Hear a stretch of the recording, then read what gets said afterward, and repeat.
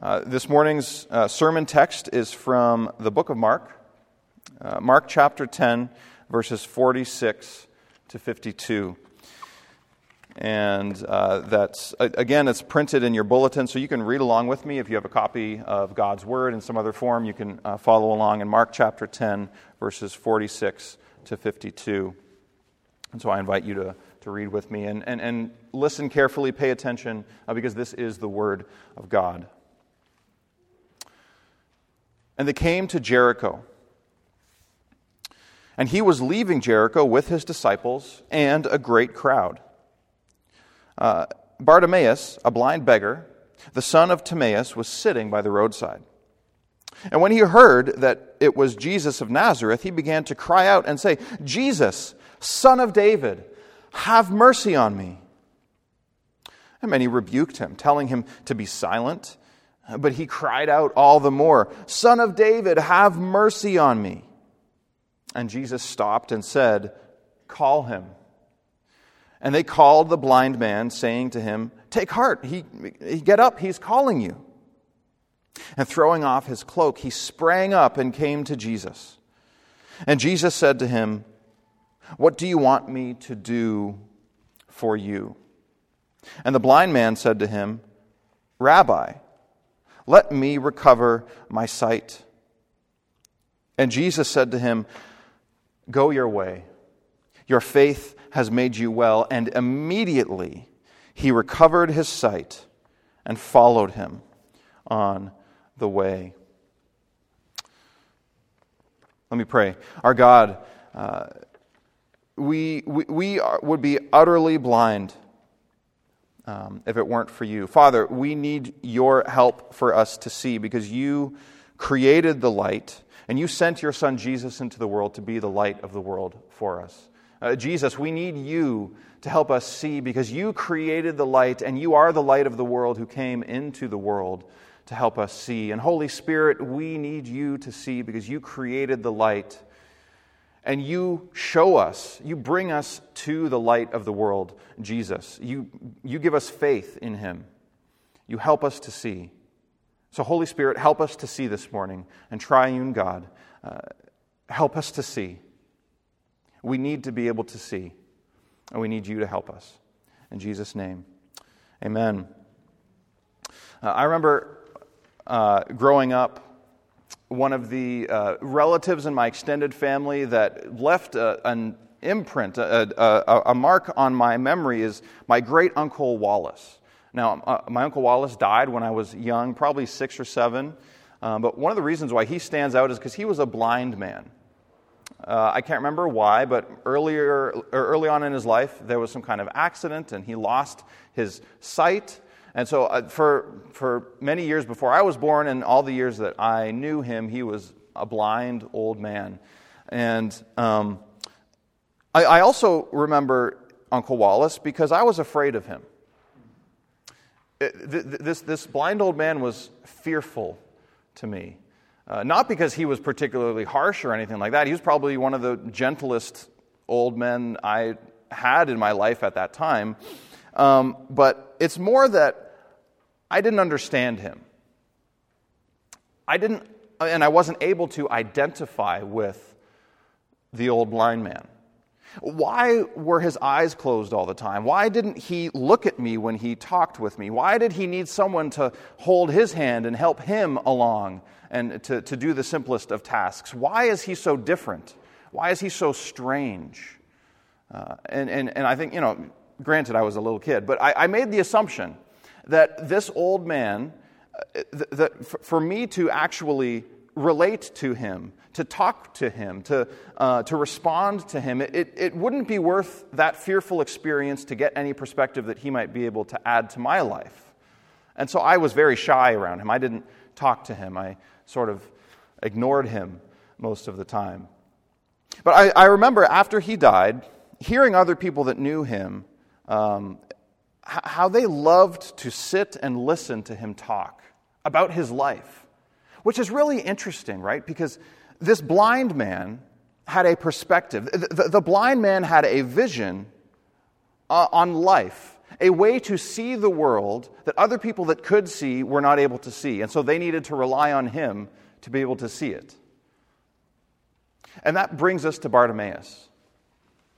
This blind man that we probably would have just walked right by like everyone else. And he sees something. He sees maybe the most important thing that we need to see. And he sees it better than we can see it. And so we need to learn from him this morning. The point of the sermon, to make it as clear as I can make it, is be like Bartimaeus. Be like Bartimaeus in 4 key ways. 1, see your blindness. 2, see through your blindness. 3, be seen in your blindness. And 4, walk in the light. That's what we're going to be talking about this morning. Seeing your blindness, seeing through your blindness, seen in your blindness, and walking in the light. So first of all, see your blindness, seeing your blindness. This passage is about Jesus healing a blind man, but it's also about the faith of the blind man. As I said before, the spiritual vision of the blind man, that he could see something in Jesus precisely because he was blind, that everyone else who could see was not able to see in Jesus. And ironically, it's especially Jesus' closest followers that needed to learn that lesson. The scene takes place on the outskirts of Jericho, we're told, as Jesus with his disciples are about to make the long journey up to Jerusalem. So from Jericho to Jerusalem, it's a strenuous 1-day walk uphill the whole way. There's no place to stop in between, so you're not staying overnight. You have to do this walk in a single day. But it's right before Passover, and they're with a bunch of pilgrims going, and so there's a large crowd. And at this point, Jesus is well known in the area. And the crowd is energized by Jesus' presence. You can almost feel this in the text. They know that Jesus is here. Some of them, many of them, are probably Jesus' followers. They would self-identify as his disciples. And so they are excited to be going up to this Passover this year because Jesus is going to be with them. Also, the narrative of Mark's gospel has been working towards this climactic moment for a while where Jesus is about to go to Jerusalem and do something really significant. And so it's strange that Mark stops to tell this story about a blind man begging at the side of the road. But it's not just Mark. Matthew and Luke also tell this story about Bartimaeus. And it's also interesting that the order in which they tell the story is the exact same. All 3 of those Gospels put the encounter with Bartimaeus directly before Jesus' triumphal entry into Jerusalem, but also directly after a rather embarrassing encounter that Jesus' disciples have with him. Maybe you're familiar with this, and you can rewind to verse 45 in Mark 10 to see where James and John, 2 of Jesus' closest disciples, come up to him with a selfish agenda, and in a clever way they go to Jesus, and they have something that they want from him. And Jesus asks this very important question: "What do you want me to do for you, James and John?" And listen to what they say. They say, "Jesus, grant us to sit, one at your right hand and one at your left, in your glory." Now, pause for a moment. Think about all the assumptions that go into that answer to Jesus' question. Jesus just asked them, "I can do anything for you." They should know that by now. "What would you like me to do for you?" And their response is not instinctively to think about everything that they lack, everything that they need forgiveness for, but it's to think about everything that they already have, all of the ways that they're already pretty great. Their response is basically, "You know what, Jesus, we're good. We actually think that we have a lot we could offer this new kingdom of yours, so you better put us at a place of authority. And you know what, whenever you want to take a day off, we can take a seat in the big seat, and we can lead this thing for you whenever you're getting tired. Keep us by your side, Jesus. We'll help you." Absent is any inclination that they need to change, that they need to be forgiven of anything, or that Jesus has to remake them in any way, change them in any way, in order for them to be fit to even serve him in the smallest ways. You know what that is? That's pride. That's a glaring lack of self-awareness. That is blindness to its core. So how do we answer Jesus' question? Jesus asks you, what do you want me to do for you? Is your answer, give me more of what I already have? Reward me for the good things that I've done? Is your answer, you know what, I've got a pretty good life right now. I'm not in abject poverty. I'm a pretty good person. I think I'm pretty good. Just give me more of that. Give me more of what I already have. And protect the things that I've built in my life. Just protect my family, protect the good things I have going for me, and we'll be good, Jesus. We'll just keep on moving right along. If you have a self-inclination to be honored for yourself, to have greatness in yourself rewarded, that's actually blindness. But it's the automatic assumption that we all have, isn't it? And it's ironic because the assumption that we are okay, it leads us to be blind not only to the ways that we might suffer and be sinful, but to the suffering of others. Because we assume that we're not like them. Actually, the day before I preached this sermon for the very first time, I was making a quick trip to Whole Foods. And there was a woman outside the door holding up a sign, like I've seen many times before, asking for help. And I figured, you know what, I'm a pastor, I'm a good person, I'm going to help this woman. So I stopped and said, hi, my name is Johnny, what's your name? Her name is Maria. And she needed help getting baby formula for her infant son. She recently lost her job, and he's actually struggling to digest milk, and he needs a special kind of formula, and she needed help. And I was able to talk with her a little bit, pray with her, and help her get what she needed.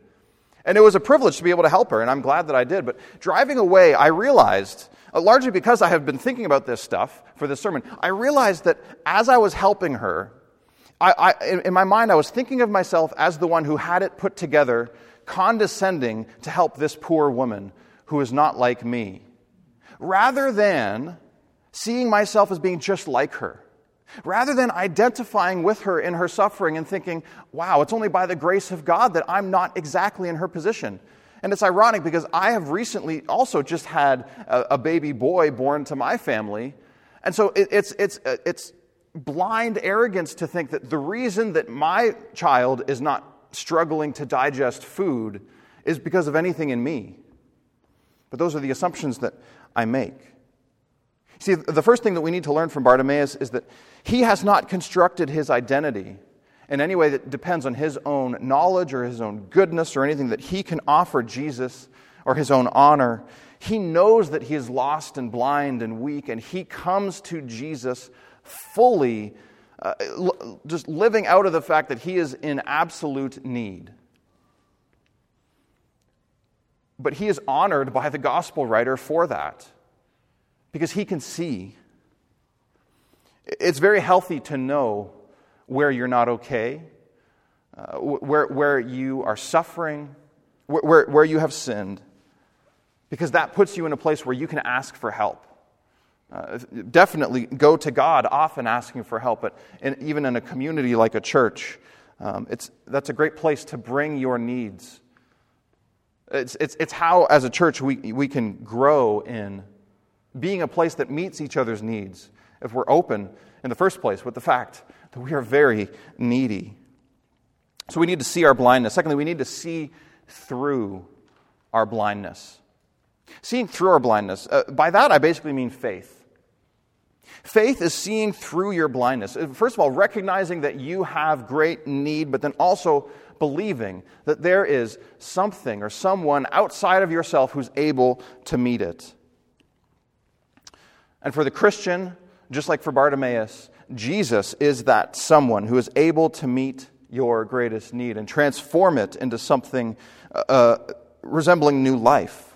And the reason why Bartimaeus is on the road to new sight, the reason why he can see, is because Jesus is up the road coming his way, and he's in the perfect position to see him. And from the very first time Bartimaeus is mentioned in the passage, his faith is absolutely beautiful. So the crowd is buzzing. And Bartimaeus, by now, he knows the difference between different kinds of crowds. He knows a lethargic crowd and a buzzing crowd. And he hears that the reason why this crowd is particularly energized today is because Jesus is in the crowd, Jesus of Nazareth. And it racks my mind how Bartimaeus knows anything about Jesus. There's almost zero chance he's heard firsthand teaching from Jesus at this point. He's probably only heard rumors about him, second, third, fourth, or 10th hand accounts of what he's done or his words. But somehow there is in this pitiful man enough faith to realize that this is the one person from whom I can receive the mercy of God. And so seemingly out of nowhere, he cries out, "Jesus, Son of David, have mercy on me." Now that title, Son of David, very rarely, up to this point in the book of Mark, has anyone called Jesus that. It's basically equivalent to Bartimaeus saying, "Jesus, you are the Messiah. You are the Christ." And he's too blind to have any level of cynicism. He totally hitches his wagon to Jesus. He says, "Have mercy on me." And it's so amazing. He wasn't there to hear Jesus tell the disciples a few verses earlier that he came not to be served, but to serve and to give his life as a ransom for many. He didn't hear that from Jesus' words, even though many others did. But much more than they did, Bartimaeus believes it.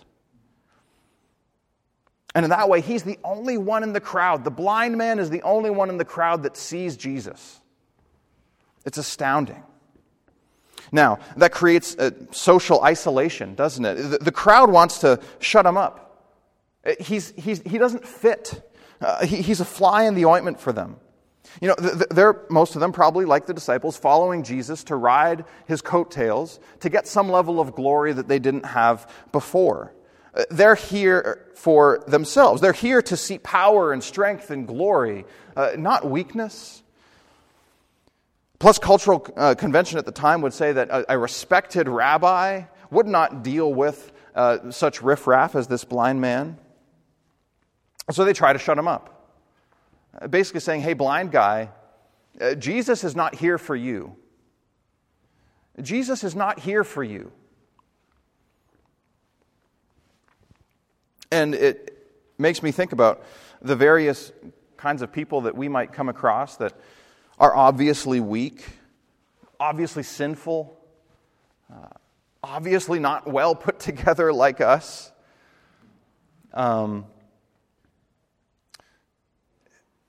Do we have that response in our hearts towards them? Saying, Jesus is not here for them. Jesus is here for people like me, not for people like them. Are we like that at all? Are we like the crowd? If so, again, we're blind. But Bartimaeus leans into his weakness. Because sight is being is to be able to see your weakness and to be moved by the presence of Jesus to call out to him. And then when we see that happening, sight is to see beauty in that, not inconvenience, not disrespectability. Even though it's a pitiful thing to see. Bartimaeus, his move here, is not poetic or shrewd. It's not subtle in any way. He doesn't come with the best of himself. He's a poor man. He hasn't shaved or bathed in days, maybe weeks. He's wearing rags and shouting at the top of his lungs for a local celebrity to just notice him. But when that local celebrity happens to be the Son of God, that's a beautiful thing. To God, that is a beautiful thing. I mentioned that I recently had a newborn son. Yesterday marked 7 weeks since he was born, and so I'm 7 weeks removed from the moment of hearing his first cry. And for those of you who are parents, I can tell a decent number of you, large number of you are parents. You've probably had that same, and you probably remember that moment as well. When you heard your baby cry for the first time, But think about it. When the very first cry of a baby is a pitiful thing. So my son came out covered in his own afterbirth, literally not able to see, not able even to lift up his own head, naked, not clothed, hungry, scared, alone, discombobulated, not knowing what's going on. And all he can do is just this crazy sounding cry. He doesn't even know what he needs, but he knows he needs something, a lot of things, everything maybe. Something has changed and he needs help. And objectively speaking, the cry of a newborn baby is pitiful and almost icky. But from the point of view of a parent, from the father, I praised God in that moment that he could create such a beautiful sound. Why? Because that's my son doing what he needs to do. And me and his mother were drawn to help him. We were consumed with the desire to help him. And in so many ways that consumption has continued to this day. So do you have maybe the creative, humble thinking in faith to believe that when you come to God in all of your weakness, crying out to him for help, that God, your Father, treats you the same way? He doesn't say, ooh, that's not the best way to say that. If you come to God crying out for help, for mercy, he loves to help you. He loves to help you. And in fact, Jesus came as the ultimate expression that God loves to help you. And if we're going to see revival in our cities, in our communities, in our towns, it's going to be a lot of people coming to God in that way. And when they do, our response can't be, that's not the right way to talk to God. Our response has to be, that's beautiful. Yes, let me help you. Let me help you.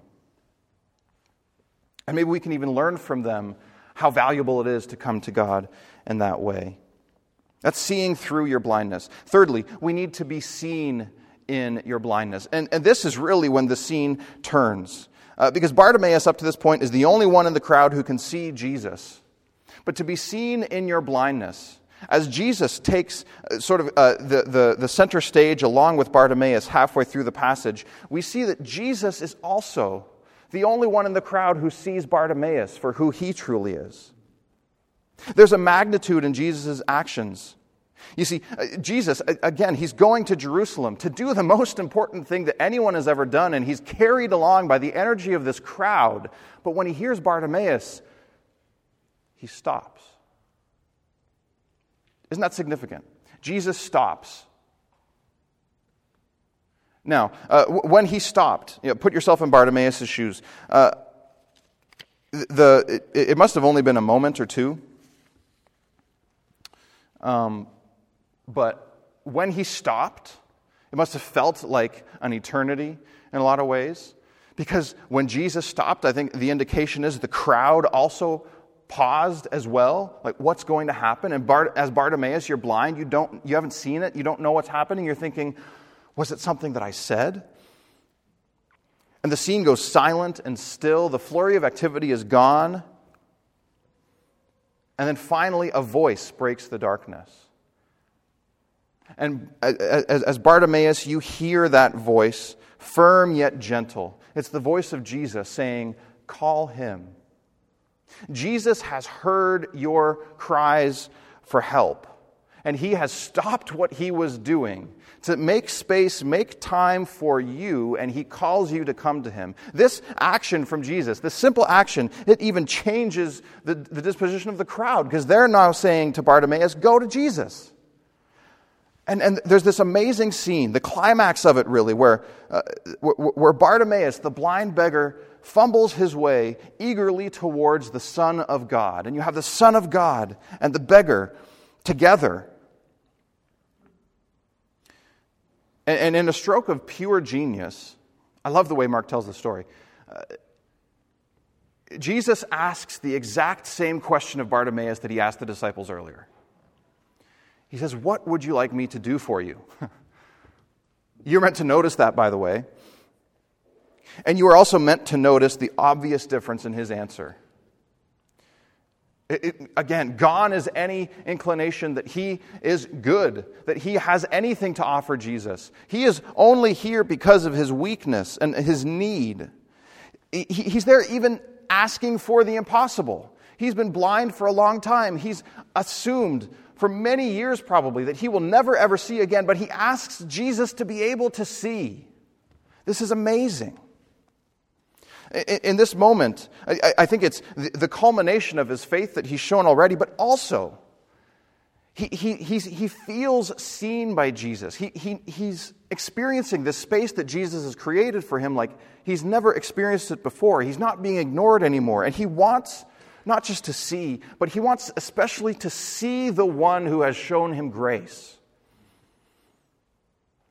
And so he says, "Let me recover my sight." Jesus, I want to see because I want to see you.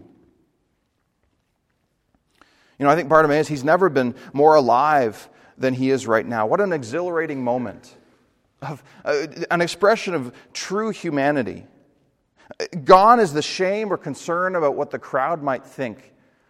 He's given life by the presence of Jesus.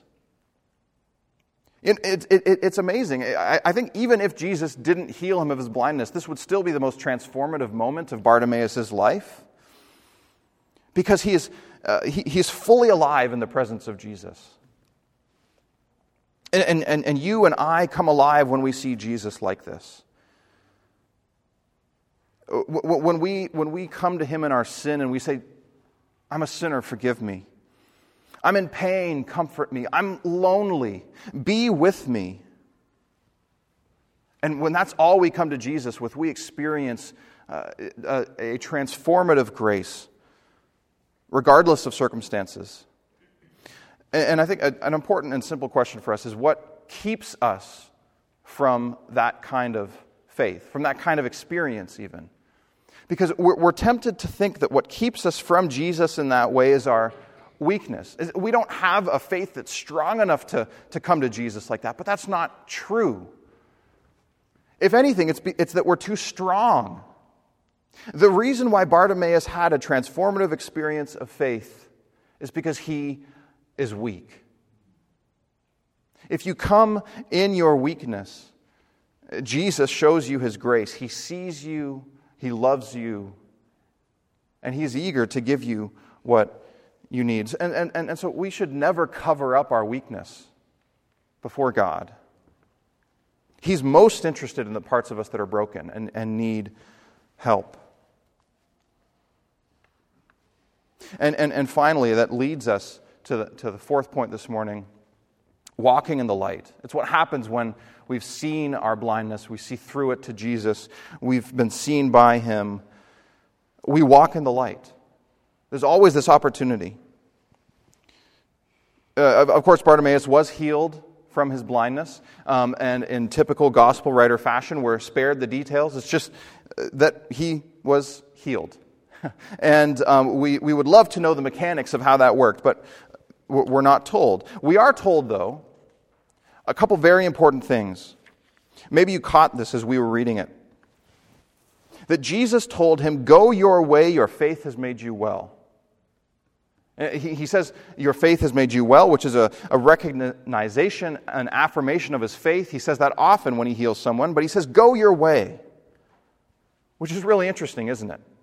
He's giving Bartimaeus the choice. What are you going to do with this new sight that you have? And immediately Bartimaeus recovered his sight, and then what followed him on the way? Now, Bartimaeus, the second he received sight, he had a decision to make. Am I going to go back to my old way of life?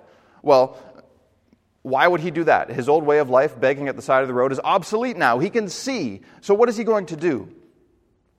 The sense we get from many of the other healings in the Gospels is that the person who is healed is thankful for what Jesus did for them, but then kind of goes back or finds another way of life. Almost like they're saying, hey, Jesus, thanks for my new arm, for my legs that work again, for my sight, for what you've done for me. And, go your way, I'll go my way. This has been great. But Bartimaeus says, no, how could I do that? I have seen, but not just not just the things around me that I can see now. It's the person that I have seen. Jesus has shown me himself, and now all I want to do is ever to see him again. So he promptly gets behind Jesus in the crowd and follows him on the way to Jerusalem. This is amazing. I think it's the ultimate affirmation by the gospel writer of Bartimaeus' faith. But there's even more to it than that. Maybe you didn't know this, but Bartimaeus is the only person healed by Jesus in the Gospel of Mark who is named. He's the only person that we know the name of. We are meant to know his name. But not just us. The people in the first century, when Christianity was first spreading, were meant to know Bartimaeus' name so that they could actually go to Bartimaeus and talk to him and say, hey, Bartimaeus, I read about you. This is amazing. Tell me the story. And imagine what it would have been like to hear Bartimaeus tell this story. From the moment his eyes could see, do you think he must have treasured every single thing that he saw? And if it is true, and it is, that he got up and followed Jesus into Jerusalem, think of the things that he saw with fresh eyes. He saw Jesus entering triumphantly. He saw Jesus in the temple. He saw Jesus betrayed, tortured, crucified, dead. Now, that must have been shocking for him. But in time, by faith, he came to see that what Jesus was doing there was the ultimate expression for the world of what he did for Bartimaeus just a few days earlier. And when Bartimaeus first heard the reports of Jesus rising from the dead, I imagine he was one of the first people to run and find eyewitnesses to confirm the truth that Jesus rose from the dead. You see, Bartimaeus is a perfect example for us of what faith looks like.